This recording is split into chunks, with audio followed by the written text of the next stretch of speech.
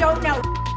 Tempers flare over safe consumption. Let's do more to stop the flow of drugs into the middle Let's get them safe first. Richmond City Council prepares for another night of passionate debate and disruption. BC builds. This is just one of many different initiatives we put in place to address the housing crisis. The new initiative to construct thousands of affordable homes, while a new report says tent encampment residents have a right to stay put. And power problems. This year's snowpack is incredibly low right now. Key reservoirs depleted and the looming threat to BC's electrical grid. You're watching Global BC. This is Global News Hour at 6. Good evening and thanks for joining us. For a second night, Richmond City Council is going to hear from residents who have a lot to say about a supervised consumption site proposed for their city. Monday's meeting was interrupted by protesters both inside and outside of council chambers. And at least one person was escorted away by police. Our Grace Key is live tonight at City Hall. Grace, that meeting's set to get underway in just under an hour from now. And we do see a crowd behind you. Is this a repeat of what we saw last night? Yeah, a few minutes ago, they were chanting again, no drugs, no drugs. Not the same numbers that we saw the same time yesterday. A few dozen or so, possibly up to 100 people showing up right now. For a second day, there was also police presence here. They're all here to keep the peace, especially after yesterday's heated exchanges. Right here. You're uneducated and don't know. Listen, don't want their lives. Finally, they will die. Finally, they will die. You know what's wrong with finally. You're You spend the money just to prolong their lives, but doesn't mean to help them. Tensions ran high just before Monday night's Richmond City Council meeting. Let's do more to stop the flow of drugs into the middle Let's get them safe first. Let's keep them alive first.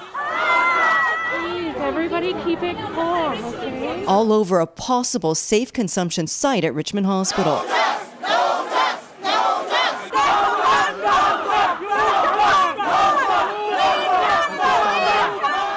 RCMP were on hand to help deal with the heated exchanges. It was a disruptive start inside council chambers during the public comment period. This is not some kind of a theater or a carnival. This is a very solemn occasion. 122 people registered to speak. Council heard from 54 Monday night. Another meeting had to be scheduled for Tuesday to hear from the remaining speakers. The communication has been very, very difficult. We're trying to communicate the basic messages, which includes that the City Council is considering whether to liaise with the Vancouver Coastal Health and suggest that we should have a safe consumption site at the hospital. And if that motion passes, it's up to Vancouver Coastal Health to make the final decision. Premier David Eby providing some insight into where the health authority stands on the issue. My understanding is that they're trying to get a better handle on why Richmond is bringing forward this proposal at this time, whether what's proposed actually meets the needs in Richmond, because from their perspective, this is not what is immediately needed in that city. All right, Grace, Kash Heed helped to introduce that motion. What is he saying about the Premier's comments, and will we see a vote tonight? Yeah, I did speak with City Councillor Kash Heed, and he said that is certainly not the indication that he was getting in his discussion. So somewhere these wires are crossing here. Now, there are 68 registered speakers. Now, this is the second day, so sometimes those numbers do drop. So it's possible we could see things wrapping up today with a vote. Sophie?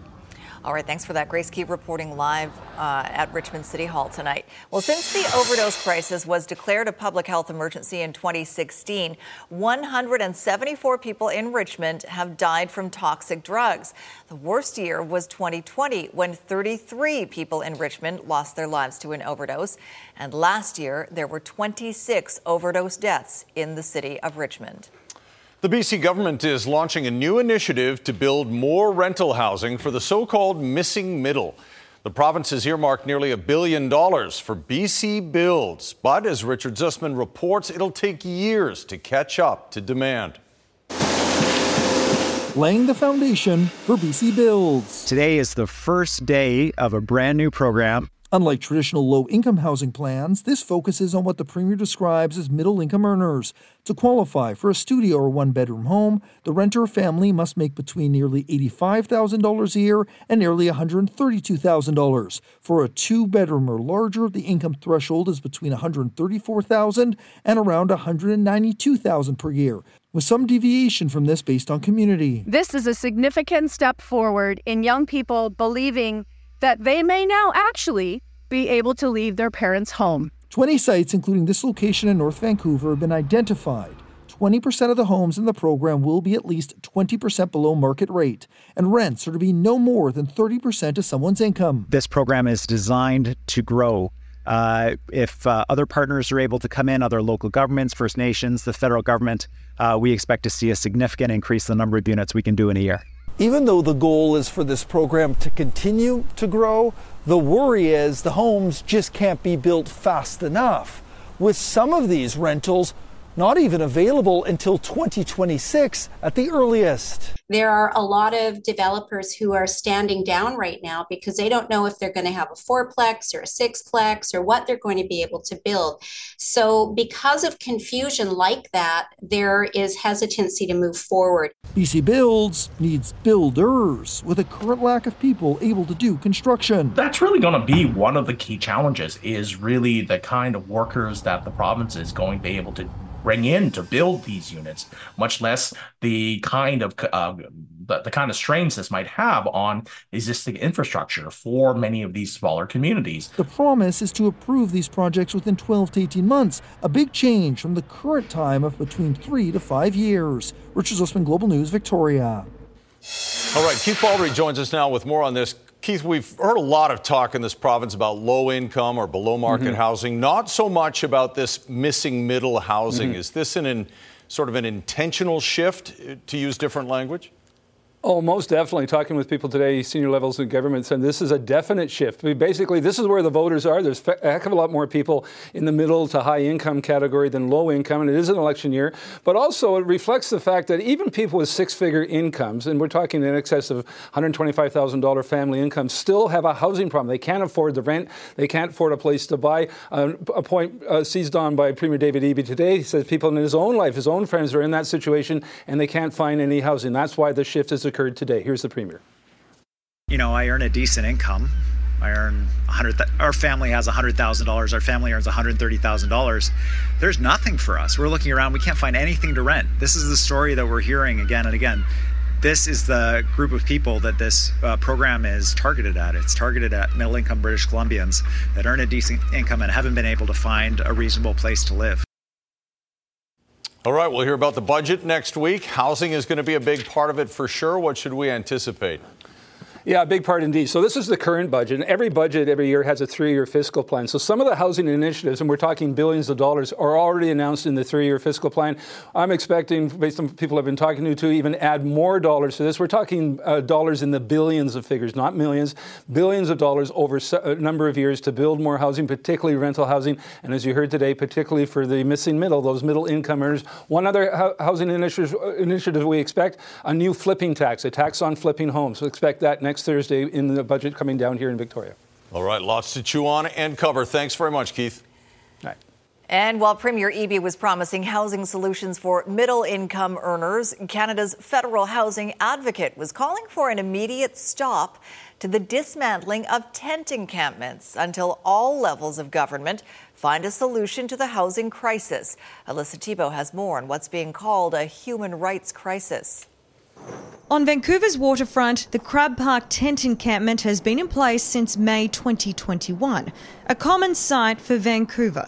But encampments have also been growing across BC and the rest of the country. I found that this is a national crisis, that there's no place that's immune. It's not just a big urban centre. A scathing report by Canada's federal housing advocate says the expansion of encampments is a national human rights crisis, which needs a national response. People aren't there because it's an adventure. People are there because of issues of lack of affordability in housing. The report calls for a number of immediate actions from the federal government, including ensuring access to basic necessities such as clean water, sanitation, food, heating and cooling, an end to forced evictions, to immediately convene meetings with provinces, territories and municipalities to come up with a coordinated response and offer permanent housing.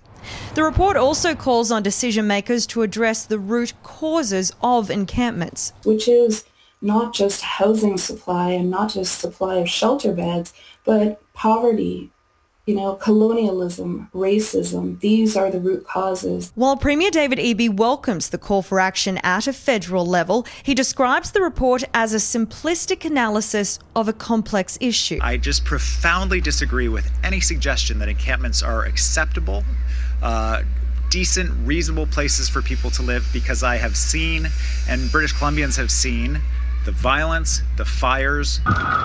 Both in Vancouver and across the country, people have died in encampments, some from tent fires and overdoses. Crab Park has also seen a murder and a stabbing spree. The federal housing minister says work is being done to address the housing crisis, but didn't provide any details. Alyssa Thibault, Global News. Statistics Canada estimates 235,000 people are experiencing some kind of homelessness in Canada, but that's based on 2014 numbers. Homeless advocates say the number is probably higher. Stats Can says in 2021, more than 1 in 10 Canadians, 11.2%, said they had experienced some form of homelessness in their lifetime, and more than 10% said they had experienced what's called hidden homelessness, like couch surfing, because they had nowhere to live. To put it bluntly, Canadians are not feeling good about their finances. That much is clear in a joint report from the Credit Counselling Society and pollster Angus Reid. Many have experienced a significant increase in debt over the past year. The report surveyed more than 1,500 people. It found 85% say spending on essentials like housing, food, and transportation are the main cause of their worsening financial situation. 44% of Canadians reported experiencing an increase in their debt in the past year, and 64% of Canadians were found to carry non-mortgage debt, with Gen X and elder millennials, ages 35 to 54, as the most likely group to carry that kind of debt. Perhaps just as concerning, the report discovered more Canadians than ever are only making the minimum required payments on their debt, and many are turning to loans and falling further into the red as they tap into their savings. If you need to utilize that tool, like I was saying, such as a savings account to get you by, that's great. You had that in front of you. However, are you looking at the big picture, the long-term aspect of that? Are you going to need that savings for a future application of something? Or is this something where you need to start looking at potentially other options that are available to you? People are still struggling going into this year, coming out of last year, and it's affecting more Canadians is what it feels like. And I think the next piece that's really important there is it's a difficult conversation to talk about. It's always been a difficult conversation, but there's people here to talk about that with you.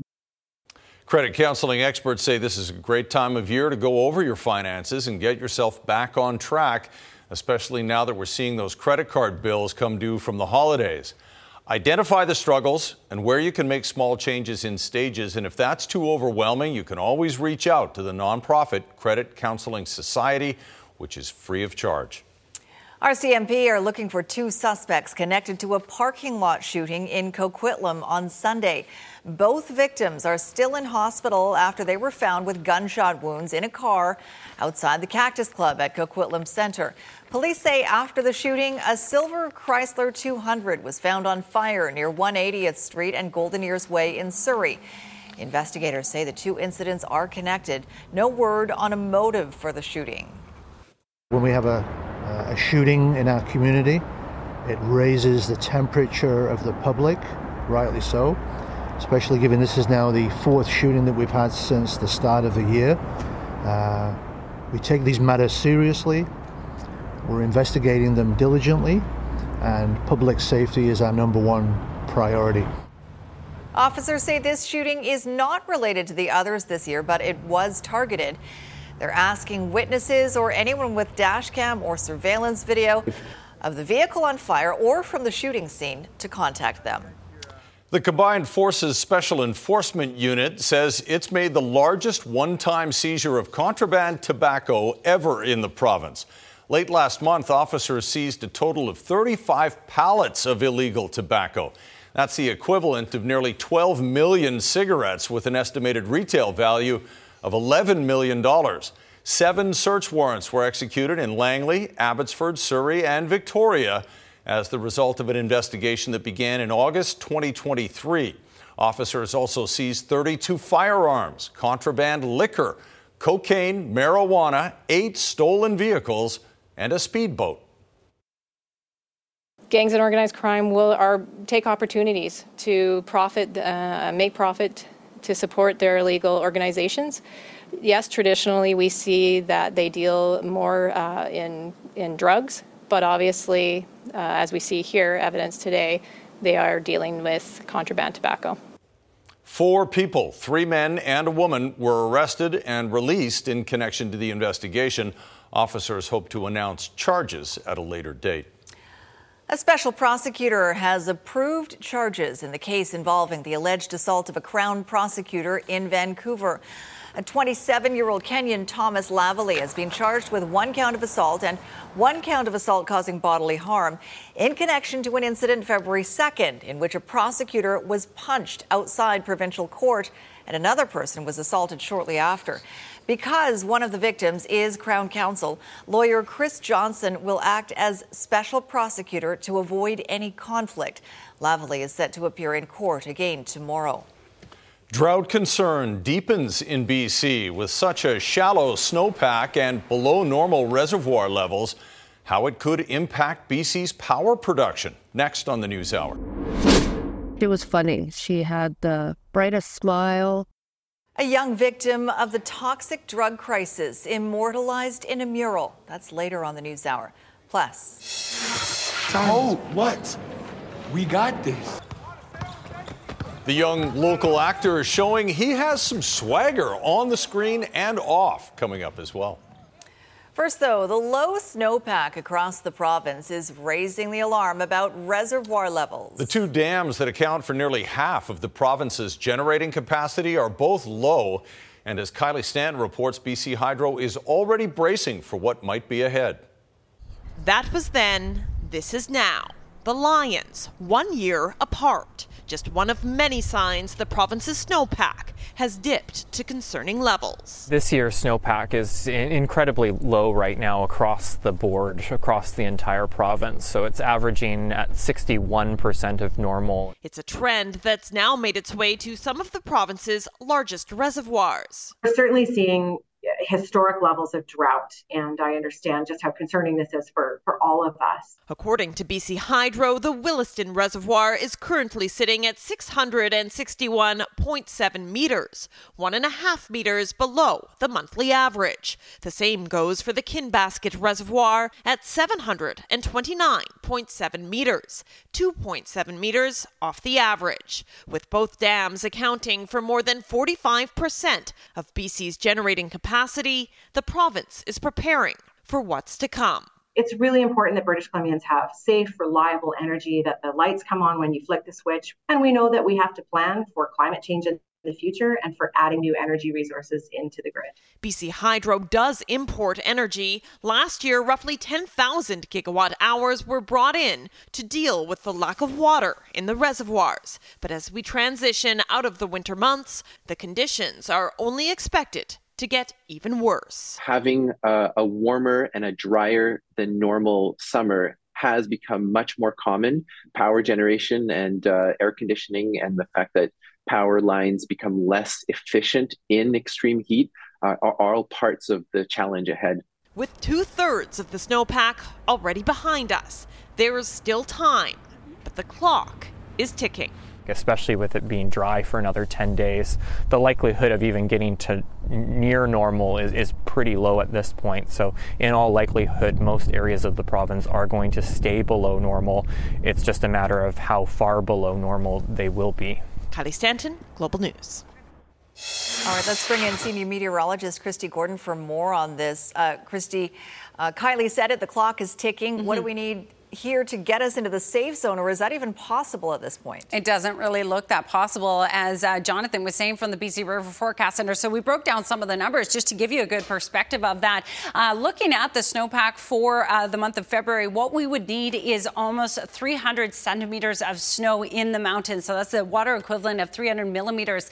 February average is 125. So we'd need to triple our average for the month of February. And we really only have 2 weeks left of February. So that really is a slim chance. So far, we've only had 25. So considering the amount of snowfall that we lost in sort of December and into January, looking forward into March and April, those 2 months can still get some significant snow, but we well know it's an El Nino season, and we tend to get the strongest effects of El Nino in the late winter and the spring. So the chance of us getting that snowpack at sort of even at certainly at lower elevations is very slim.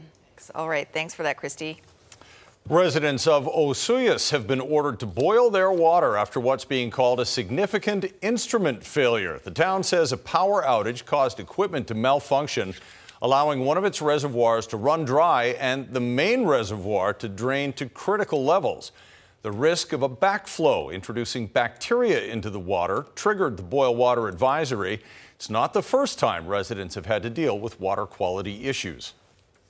The water has been brown off and on over the years, and the other night after that failure they had, it looked like somebody poured coffee in there, and it's unpleasant. Hopefully they get it fixed soon. I know it's on the agenda, and hopefully it happens sooner than later. The boil water advisory comes after the town council passed a huge property tax hike of around 39% to upgrade the water and sewer infrastructure. Coming up, redevelopment versus remembrance. Most of the owners of these graves themselves have since passed away. Concerns there could be more than pets resting in peace on this property, and why homes will likely be built here anyway. Also coming up, 2 Canadian champions are returning to this popular game show. What is Jeopardy? Correct. There are more questions than answers tonight about what exactly is buried at a pet cemetery in Surrey. As we first told you Friday, plans are in the works to develop the land into housing.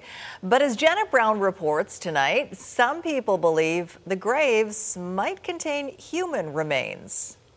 I uncovered and restored all of these ones. David Corin's been coming to this pet cemetery in Newton for the last 3 years, about once a week, to clean it up. This is Bubbles. Just a labor of passion. I actually don't have any pets buried here. I just did the work because if I didn't do the work, no one else would. With his pets, Bonnie, Sport, and Cappy.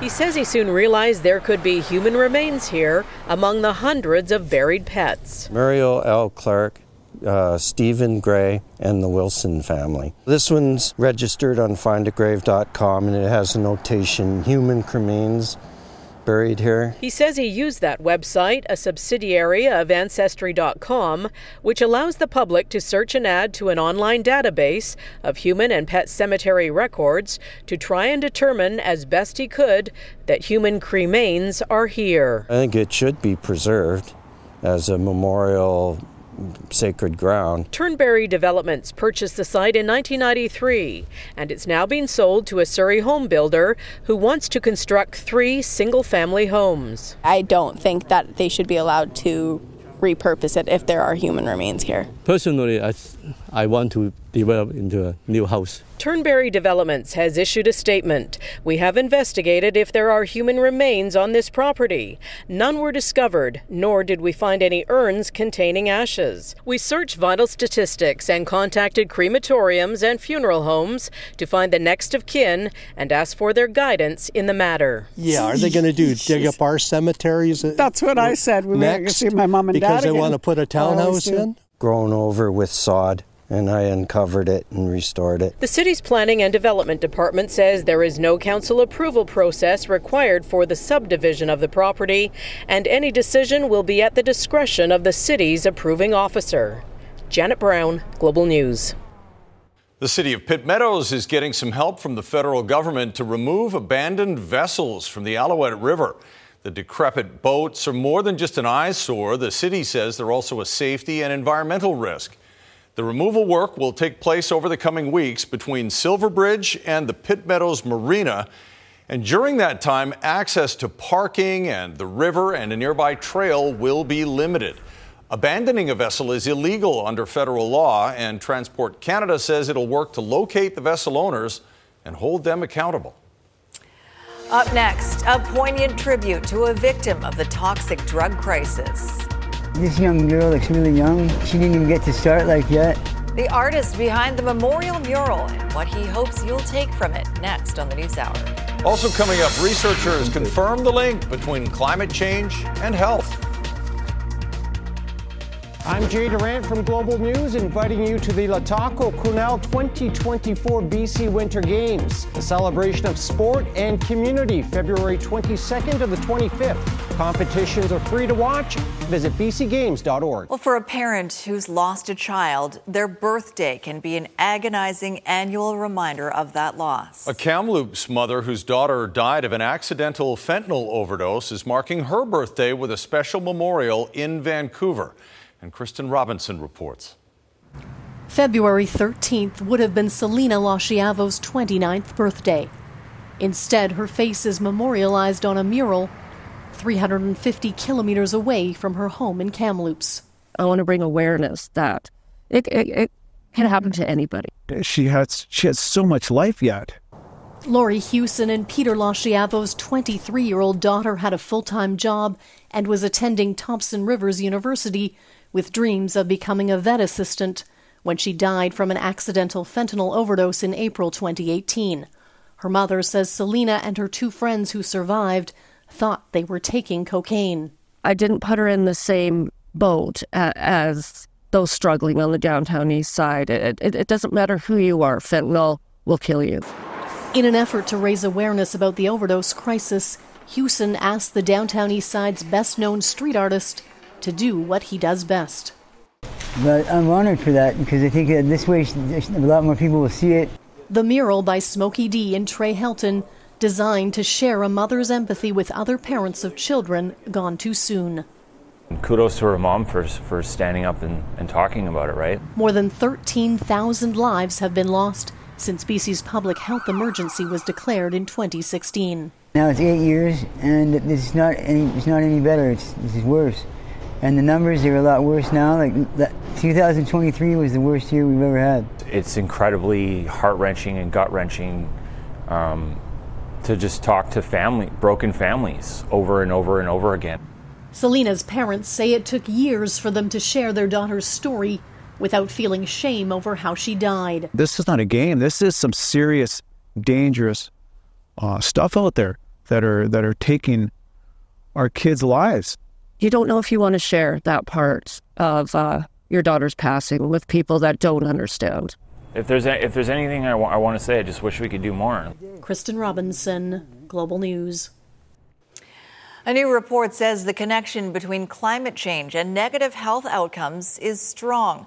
Today's release from Vancouver Coastal Health and Fraser Health is part of a 3-year project that looked at which populations were most vulnerable to the changing climate. Among the findings, extreme heat events will become much more common, wildfire risk is expected to increase in BC, and more floods and landslides will also occur during major rainfall. We think that mitigating climate change and adapting to it does have the opportunity to protect lives, and I think that the evidence that we have shows us that the failure to do that could lead to colossal harms. The health authorities say they will now work to prioritize next steps to support people as communities adapt to climate change, and an update on that framework is expected in the spring. Still ahead, an acting gig that's a slam dunk. I really love my journey so far. Really thankful for Swagger. Local actor and athlete Solomon Irama talks about his shot at stardom on the hit Apple TV series later. Plus, all I can tell you is that it was super fun. The Canadian comeback on Jeopardy! 2 past champs and the questions they hope they don't have to answer. Wasn't fun talking about low snowpack and drought earlier on in the newscast, but we can talk about sunshine and feel good about it. That's right. So the flip side is, we certainly get nice sunny days. And this is a shot looking out over Penticton from Dennis. And if you drop the banner, you can see, I think he was out for a bike ride, which is awesome. They did certainly have some snow over the weekend, but you can see not a lot left now. And that's because of that warmth and sunshine. We have more of it on the way. Cold though overnight tonight, especially in the interior. And we are expecting a bit of a wind chill tomorrow morning. So for those of you in the interior, wind chill down to minus 12 is possible. And through the Fraser Valley, we could see a bit of a wind chill because we'll likely see that outflow wind strengthen into tomorrow morning. So Fraser Valley could feel like minus 4. Out through southern Metro Vancouver, we'll see those winds as well. And what's not indicated very well in this graphic is the strong winds that we're expecting, outflow winds through the Howe Sound region. We could see northerly gusts up to 80 kilometers an hour tomorrow. Now, we had been talking about snowfall for Thursday. Here's a look at the latest computer model, which is just updated literally half an hour ago. We do still have the potential of a signal of snowfall for southern Vancouver Island and out through the Fraser Valley. Still not a lot for Metro Vancouver other than mainly cloudy skies. And certainly temperatures will warm up in the morning. We'll see a transition to just showers, but that possibility through the early morning period is still there. So we'll have more details on that tomorrow. In the meantime, your Valentine's Day looks beautiful, everyone. Certainly chilly through the morning hours, but we are expecting sunshine throughout the day. It will be bright. It will be beautiful. Highs of 8 degrees for Metro Vancouver. Mainly cloudy, though, on Thursday with that slight chance of a shower or flurry. Sunshine on Friday, but a few showers expected over the weekend. Tonight, Central Windows weather window showing you that blue sky once again. Thank you to John for this one, looking out from Kamloops. Beautiful. Thanks very much, Christy. Well, this week, 2 Montrealers are appearing for a second time on the iconic game show Jeopardy! Global's Dan Spector spoke to them about their preparation and got some advice on how you could get on the show, too. I joke for like anything literature, it's always David Copperfield. Montrealers Vince Bacani and Deandra D'Alessio are part of an exclusive club.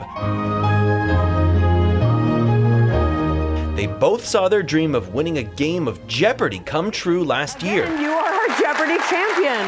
And this week, they're both set to appear on the legendary trivia show for the second time. But the first time it happened, I was like, is this real? Is this happening? It's quite surreal. Like, you've been dreaming of this your whole life. The Champions Wildcard Tournament invites past winners to compete against one another. D'Alessio and Bacani were both flown to Los Angeles last month to record their episodes. Ever since, they've been closely guarding the secret of how they did. Their shows are finally airing this week. All I can tell you is that it was super fun. She's a technical writer and Concordia University grad. He's a risk manager who went to McGill.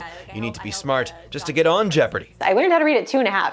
But how does one study for a trivia show where the categories can be anything? Bacani delved into kids' books on subjects like history and animals. You just need to know that they exist. You don't need their life story. No matter what you read, everyone has their blind spots. Sports. Sports, I'm a big 0. Poetry was kind of a weakness. And contemporary music, so like hip-hop, no clue. Both contestants encourage Montrealers and all Canadians to try to get on the show. The process starts with an online test, which they both did multiple times before getting the call. The next stage is an audition with producers on Zoom. Treat the whole thing like a job interview and present yourself in the best possible way. D'Alessio bought her puppy Chai with the winnings of her first show. Bacani still hasn't spent a penny of his. Both say their favorite part was getting to know their fellow contestants. Maybe the true Daily Double was the friends we made along the way. Bacani makes his debut on Wednesday. He hopes people PVR the show if they're busy for Valentine's. D'Alessio is on this Thursday. Dan Spector, Global News, Montreal. Would you do well on Jeopardy! No, I would not. I bet Squire would. Oh, he'd rock. I will take what's coming up in sports for 500. And what's coming up in sport? I don't have 500 to give you, but you can answer the question. Well, then what's the point of playing this game? The Lions have lost free agent defensive lineman Matthew Betts to the Lions, the Detroit Lions. Yeah, I mean, at the end of the day, the National Football League likes good football players, as do we.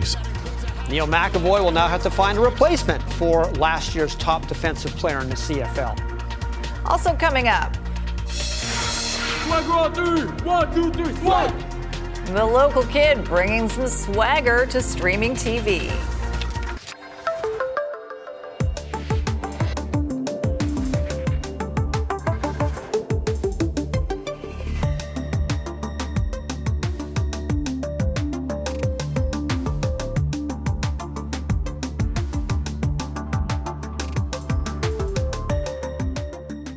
Nobody likes losing bets. That story coming up a little later in the forecast, but the Canucks are a good bet against Chicago. Squire? That was excellent. That's really quite good. It is first against worst tonight with the Canucks in Chicago. The Blackhawks are bad, and they don't have their best player in Connor Bedard, who's still out with a broken jaw. He might come back next week, though. Now, this game will end the Canucks' latest 5-game road trip. There won't be any trips that long the rest of this season. They've beaten Chicago twice already this year, and quite frankly, they should beat them tonight. On paper, this is a mismatch. This is like Ant-Man against actual ants. Final stop of this 5-game Chicago, the second city, or in the NHL's case, the 32nd city. And Alex Vlasic gives the puck away, and Vlasic puts his team in a pickle. Do you get what I'm saying there? Nice. Since we're all on this kick tonight. But it's the third line coming through again. Garland, Joshua, Garland, beautiful. Chicago only had one shot on goal in the first period, but the Canucks are only up 1-0. One thing about the Blackhawks, they're not very good, but they do try hard. So 1-0 Vancouver. The NHL's Iron Man is in Abbotsford to see if he has the mettle to make a comeback with the Canucks. Phil Kessel is in town. He'll work out with the baby Canucks tomorrow, and if all goes well, who knows? He might get signed by Patrick Allvin and the Canucks. He certainly fits the profile of what they like. He is a former Pittsburgh Penguin, which is really good to have on your resume. And who knows, Allvin, Rutherford, and Tocchet, who like him, like the fact that he has championship pedigree, 3 Stanley Cups, 2 with Pittsburgh, 1 with Vegas last season, although he only played 4 games with the Golden Knights during that playoff run. But he has played 1,064 consecutive regular season games, which is kind of funny considering Kessel's not really a gym rat at all. Loves drinking Coca-Cola instead of water. Never looks to be in great shape, but he can score 413 regular season goals, so he would give Vancouver some scoring depth if they in fact need it. Well, Morgan Rielly doesn't like guys taking slap shots into empty nets, and the NHL doesn't like players who cross-check players in the face who do take slap shots into the empty net. So Morgan Rielly today was given 5 games for this cross-check on Ridley Gregg. I'm not sure what was wrong with the slap shot into the empty net, but Rielly certainly thought there was something wrong with that. Well, this was day 1 of CFL free agency, and last year's Defensive Player of the Year, Matthew Betts, did sign a contract with the Lions, but not the BC Lions. He signed with the Detroit Lions. BC would love to have brought him back, but just like when they lost Nathan Rourke to the NFL, the Lions have a big hole to fill this year. That's pretty impressive. Fajardo in trouble. Look who it is. The great season continues as Matthew Betts gets home. We're excited for him. You know, it's always tough losing people. 2 years in a row of losing Canadian guys to the NFL, which is a good thing in the big picture. I know it's frustrating for all of us and for fans, but it's a good thing if people want our coaches and want our players, it means we're doing something right. So proud to have 2 guys, get a legit shot down south. Losing Matthew Betts to the NFL's Detroit Lions might be a feather in the Leos' cap, but it's also a major thorn in their side. Betts was the CFL's most outstanding defensive player after setting a Canadian record for most sacks in a season. So how does BC go about replacing those 18 sacks and pressure off the end that Betts brought? Well, good question. I'm not sure if it's possible, especially that he's a Canadian. So we have young Canadian players that'll obviously be fighting for that position, and we're going to have to bring in some Americans to replace that production, which is going to be tough. But that's the world we live in. Pressure again, and they're going to get there again, taking them down. This time it's Robertson. And that American is former Riders rush-in Pete Robertson, who led Saskatchewan in sacks in each of the last 2 seasons. Robertson, 21 sacks, 86 tackles, and 6 forced fumbles in 42 games. Lions also adding veteran depth at quarterback, 30-year-old Dakota Prukop joining BC after spending the last 2 years in Winnipeg. We really think he's a really good short yardage guy. We want to be better in short yardage on both sides of the ball. We think that's an area for improvement for us, and so we're going to try to do things to put it in that direction. The other guy's VA is very good at it too, so we're going to look at all options to as far as improving in that area, and we'll still be on the lookout here. Things kind of slow down in free agency, but there's some things that can happen later today or even on day 2 or day 3. So we're going to make sure we stay open for business as far as free agency goes. There you go. We're still open for business. Oh, yeah. We are for the next 8 minutes. That's right. Everybody else will be working 24/7, but you know when we're off the air. All right, coming up, a young BC actor showing Hollywood he's got some swagger. From breaking news to developing stories, no one connects you to your community better than BC's #1 news. Come home to the team you trust. Global News Hour at 6. We are BC's News. Jordan Armstrong is standing by with a look ahead to Global News at 11 tonight. Jordan? Sophie, of course, we're keeping a close watch on tonight's meeting at Richmond City Hall, round 2 of hearing from speakers about that proposed safe consumption site. Plus the signs it could be a brutal year for cherry growers, in addition to other Okanagan fruit farmers. And you can blame January's deep freeze. At 11, the help farmers say they need just in order to survive. These stories and more later tonight. Sophie. All right, looking forward to that. Thanks, Jordan. Now, a young Vancouver actor is living his dream today, getting the chance to play with UBC's men's basketball team. The 20-year-old is no stranger to the game, having shown off his skills in the show Swagger, based on the life of NBA star Kevin Durant. Catherine Urquhart reports. 20-year-old Solomon Irama hits the court at UBC, joining the men's basketball team for a practice session. The Point Grey graduate isn't a bad shot. It's truly amazing, man. It means a lot to me. I've been playing basketball all my life. Let's go. And the Vancouverite has another not-so-hidden talent. Swagger on 3. 1, 2, 3, swag! For 2 seasons, the actor played the role of Phil Marksby on the acclaimed Apple TV Plus show Swagger. His skills more than came in handy filming the show, which was based on the real-life story of Phoenix Suns forward Kevin Durant. I really enjoyed going down to the States and doing my Swagger TV show, and I wouldn't trade those opportunities for the world, like all the people I've met, the acting experience I got, and the basketball experience I got. You could tell like there was a different feeling out there. Like guys were a lot more energized. There's a lot more high fives and stuff going around. Great basketball show, and great to have him out here today. To have someone of his status, you know, being a television series celeb, it's kind of special. It's fun. Sure you're not too busy, Mr. Carson? Irama has been acting since he was just 1, appearing in Cop and a Half 2, Supergirl, and The Grim Sleeper, among other shows. Sometimes I have to bring myself back to, you know, who I am. Because of what I've done, I got to do certain things, keep up my training, keep up my abilities, and really just a blessing, man. Again, a blessing. What's next for this multi-talent? Plans include more acting and more basketball. Catherine Urquhart, Global News. Let's work. When was the last time you saw this? Solomon, good luck to you in your acting and basketball career for sure. You did not look out of place with UBC. We need to get some new chairs. Yeah. The chairs are getting Well, these ones haven't been used since early 2020. That's true. Well, they use them on the morning show. Oh, do they? Okay, Yeah. we haven't sat in them for a while. It's been a while since you saw all 4 of us up here since before the pandemic. But it's nice to have you back in the studio.